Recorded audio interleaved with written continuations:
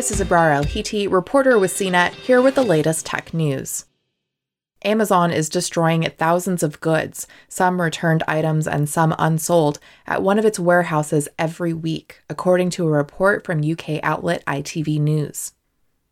The report included an interview with a former Amazon warehouse employee who said a fulfillment center near Glasgow, Scotland, destroyed around 130,000 items a week.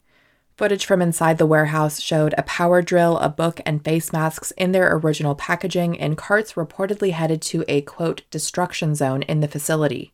The employee, who was unnamed in the report, said, "There's no rhyme or reason to what gets destroyed. Dyson fans, Hoovers, the occasional MacBook and iPad."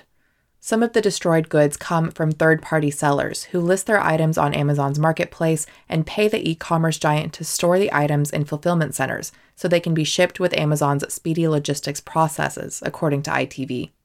These vendors may decide to stop paying if their items go unsold for too long, which can lead Amazon to destroy the goods. Some items go to charity. Environmental activists and some of Amazon's own employees have called on the company to reduce its carbon footprint. The company created a climate pledge in 2019 in which it set a goal of becoming carbon neutral by 2040 and called on other companies to do the same.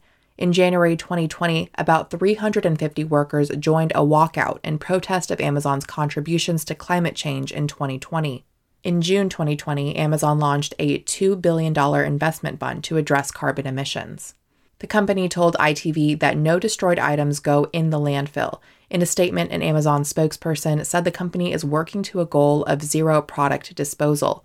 The spokesperson said, "Our priority is to resell, donate to charitable organizations, or recycle any unsold products. As a last resort, we will send items to energy recovery, but we're working hard to drive the number of times this happens down to zero."